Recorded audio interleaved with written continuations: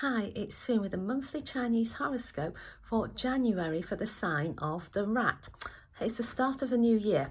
It's time for you to reflect on times past and to think about how you would like to get yourself organised for the year ahead. What is it that you want to do and how are you going to do it? When you ponder on your hopes and dreams, think about the little steps that you can start making this month. Have a wonderful start to the year. If you're enjoying our horoscopes, consider subscribing and sharing with your friends. Thank you for tuning into Feng Shui Foon.